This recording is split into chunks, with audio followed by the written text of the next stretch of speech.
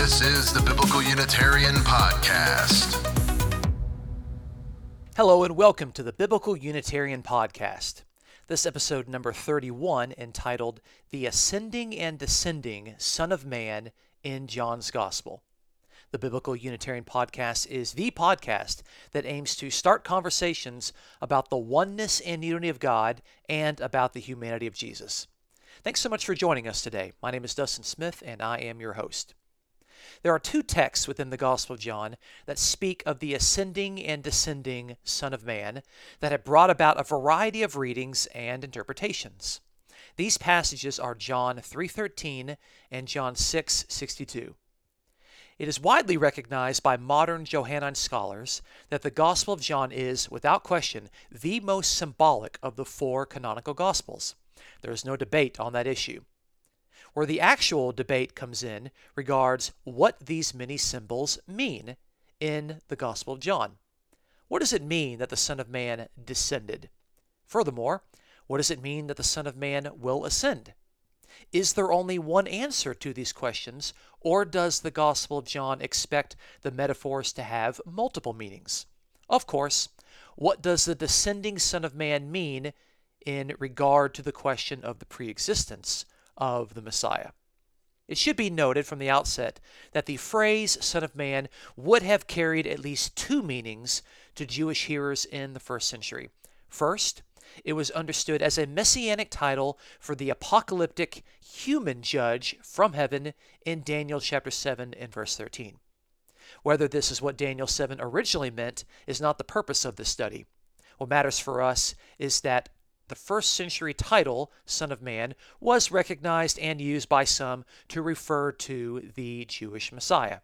Secondly, the Son of Man was also a self-referential designation, meaning someone could talk about the Son of Man and be intentionally referring to himself. As if someone were saying the Son of Man, they would be referring to I, or that person's own self. Of course, the Son of Man here refers to oneself as a human being.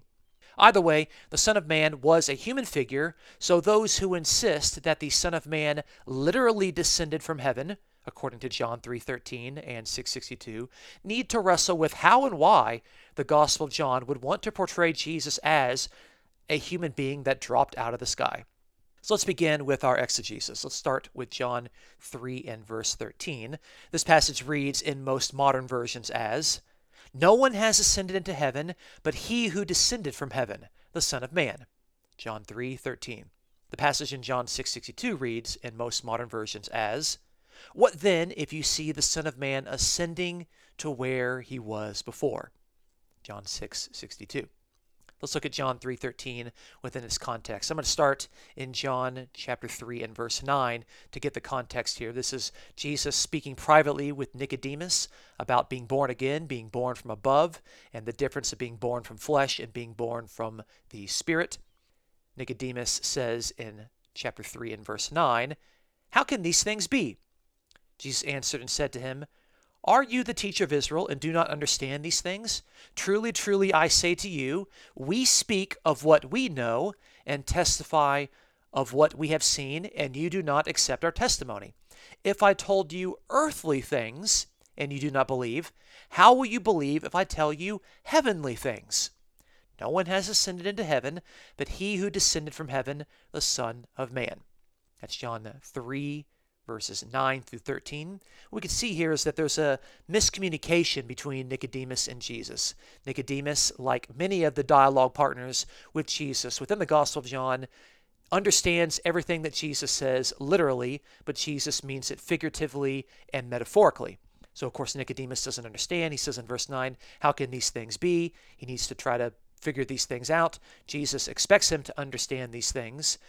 And Jesus says in verse 11, speaking not only for himself, but also for the Johannine community, and you can note this with the change in the pronoun from the first person to the first person plural. "Truly, truly, I say to you, we," there's that first person plural, "we speak of what we know and testify of what we have seen, and you do not accept our testimony."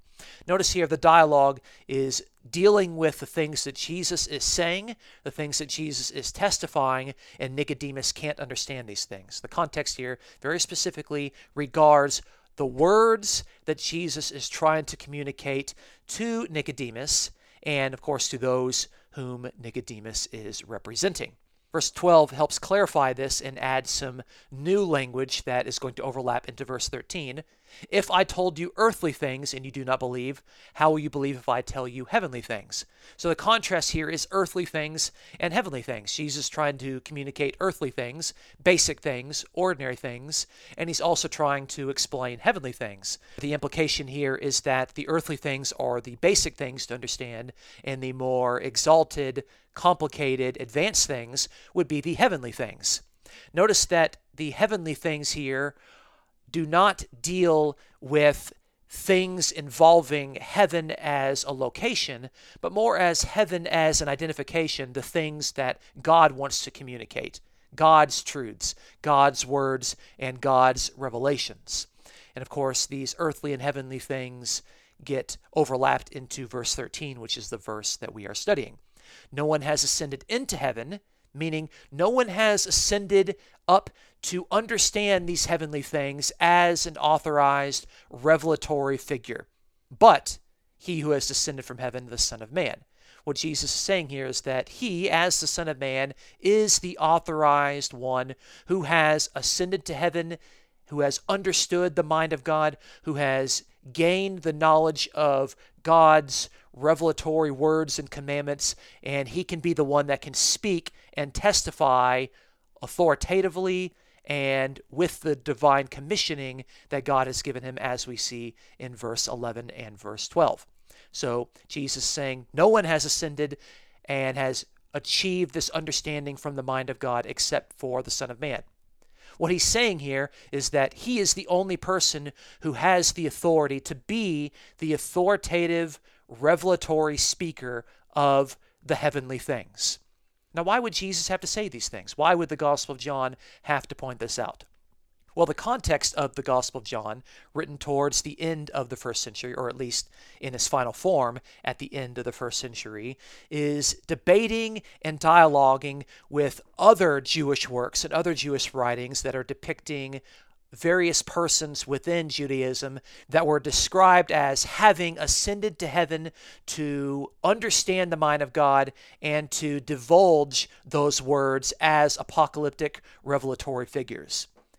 The most prominent of these figures was Enoch, and we can see that Enoch is a revelatory figure in various works like 1st and 2nd Enoch.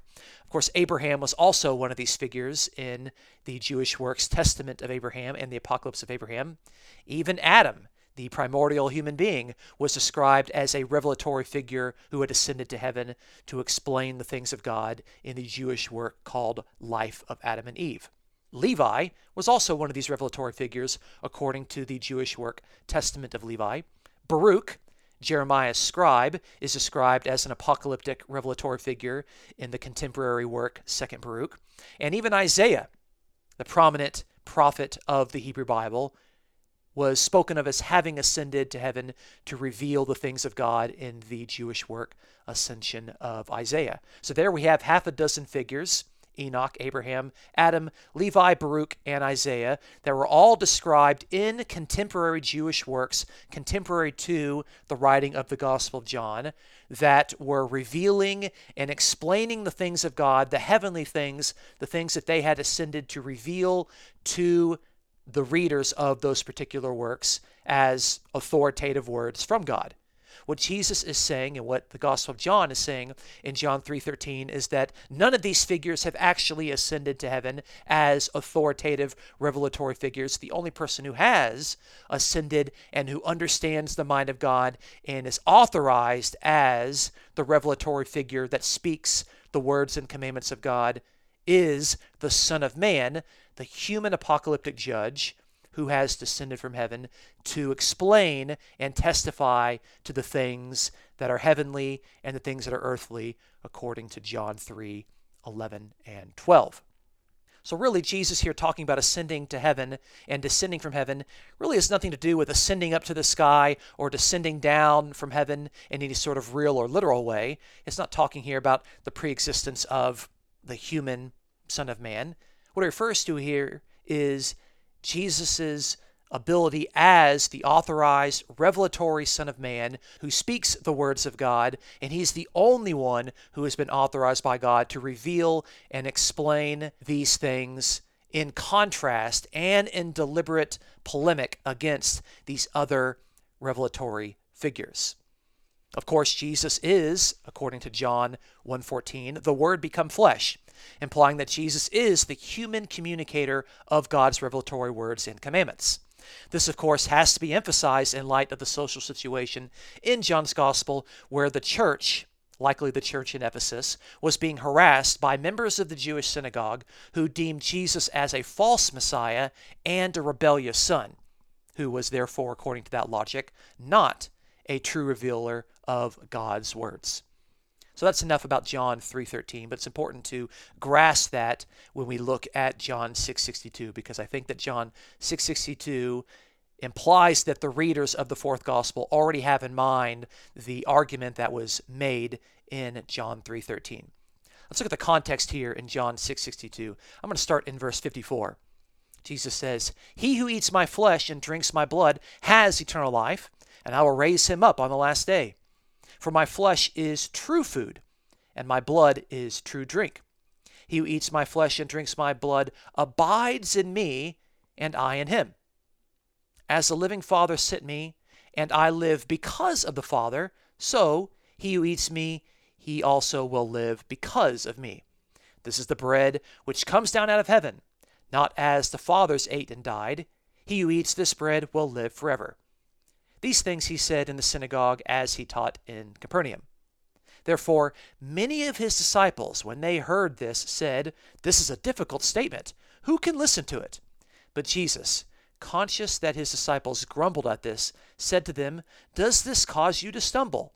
What then if you see the Son of Man ascending to where he was before? It is the Spirit that gives life. The flesh profits nothing. The words that I have spoken to you are spirit and our life." The passage moves on in verse 66, and it says, "As a result of this, many of his disciples withdrew and were not walking with him anymore. So Jesus said to the 12, 'You do not want to go away also, do you?' Simon Peter answered him, 'Lord, to whom shall we go? You have words of eternal life.'" That's John 6, verses 54 through 68. We can see there is that Jesus is beginning this dialogue, and actually chapter 6 is a long dialogue about the bread that has come down out of heaven, and Jesus invites his readers to take this bread and to eat it and to partake of it. He says that this bread is his flesh and the blood is his own blood, and that he says in verse 56 that the one who eats my flesh and drinks my blood abides in me and I in him. So there's a sense here of a mutual abiding and a mutual indwelling between Jesus and his followers. He's looking for those who are going to metaphorically partake of him in the fullest sense of the word. Of course, we see after this dialogue in verse 60 of John chapter 6 that many of his disciples, and let's remember that phrase, many of his disciples thought this was a difficult statement. They could not understand it. And Jesus responds almost as a provocative challenge. You think this is difficult? This causes you to stumble. What if you see the Son of Man ascending to where he was before? It's almost like a provocative challenge. It's almost as if he is saying something like, oh, if you can't understand this basic thing, how are you going to understand something even greater? Very similar to what we saw in John chapter 3 and verse 13, where John has Jesus telling Nicodemus, if you don't understand these earthly things, how are you going to understand the more advanced heavenly things? And the interesting thing is that, and this to me is what actually connects John 6:62 and John 3:13, is that Jesus describes the ascending Son of Man, of course implying that he has previously descended, with the following verses of Jesus being the one that has words that are spirit and life. And even Simon Peter understands this because he says in verse 68 that you have the words of eternal life. And so the Son of Man here in John 6:62 is the Son of Man, just like in John 3:13, is the authorized revealer of God's words and God's commandments. Jesus' words are spirit and are life in 6:63, the verse that comes after 662, the verse in question. And of course, Peter acknowledges this in 668, that Jesus' words have eternal life, or they are the words of eternal life. So the aspect here of the ascending and descending Son of Man still has to do with Jesus' ability to reveal these words of spirit and life and these words of eternal life as God's authorized human agent, God's authorized human Son of Man. Now, Warren Carter has an excellent quote that keeps us from taking a narrow interpretation or an either-or reading that fails to take into account how the fourth gospel employs multiple levels of meaning in Jesus' dialogues. His quote says, "The verbs often associated with Son of Man, lifting up, descend and ascend, and glorify have multiple levels of meaning and should not be limited to the cross." That's on page 59 of Warren Carter's book, John, Storyteller, Interpreter, and Evangelist, a book that I recommend that those who are serious about the study of the Gospel of John, especially as a Christological book, would be well worth investing in. So he's saying there that we shouldn't limit these phrases, specifically ascending and descending, to only having one meaning, preferably just the cross. They should have multiple meanings, which is something that I had suggested earlier in our study. So what would it mean here in 662 when Jesus says that, what if you see the Son of Man ascending to where he was before? This implies that the Son of Man had descended from a previous place, from a place that he was prior. But what does this sense of ascending mean? How could ascending be understood within its multivariate meaning within the Gospel of John and within the dialogue here of Jesus having already explained basic things to many of his disciples, and now he wants to explain more advanced things? So ascending could mean Jesus saying, I will ascend into the mind of God, and I will tell you more things as the authorized revealer of God's words and God's commandments. Basically, Jesus would be saying there, if you can't understand these basic things about me being the bread of life from heaven, how are you going to understand the other teachings that I have to give you, the more exalted teachings? He's only in chapter 6 of this gospel. He's still got, a dozen more chapters to go. Ascending can also mean an ascending to heaven, because according to the Gospel of John, specifically chapters 14, 15, and 16, Jesus will ascend to heaven so that the Spirit can be sent. And so if Jesus ascends to heaven so the Spirit can be sent, then this would mean that the Spirit would also be able to reveal heavenly things, because the Spirit is authoritatively sent by Jesus. The interesting thing with this option is that the Spirit is specifically mentioned in the following verse, in 663, where Jesus says, the words that I've spoken to you are spirit and are life. So Jesus speaks his words, they are spiritual words, and of course when Jesus ascends to heaven and Jesus sends the Spirit, that Spirit also communicates the words of Jesus, and of course the Spirit speaks spiritual words. So what if the Son of Man ascends to where he was before? Could mean an ascension to heaven, because the Son of Man has descended from heaven. And of course, the ascension, in light of the climax of the Gospel of John, could mean an ascension to the cross, because the cross is the fullest revelation of God's purposes for humanity's sin and humanity's problem with death.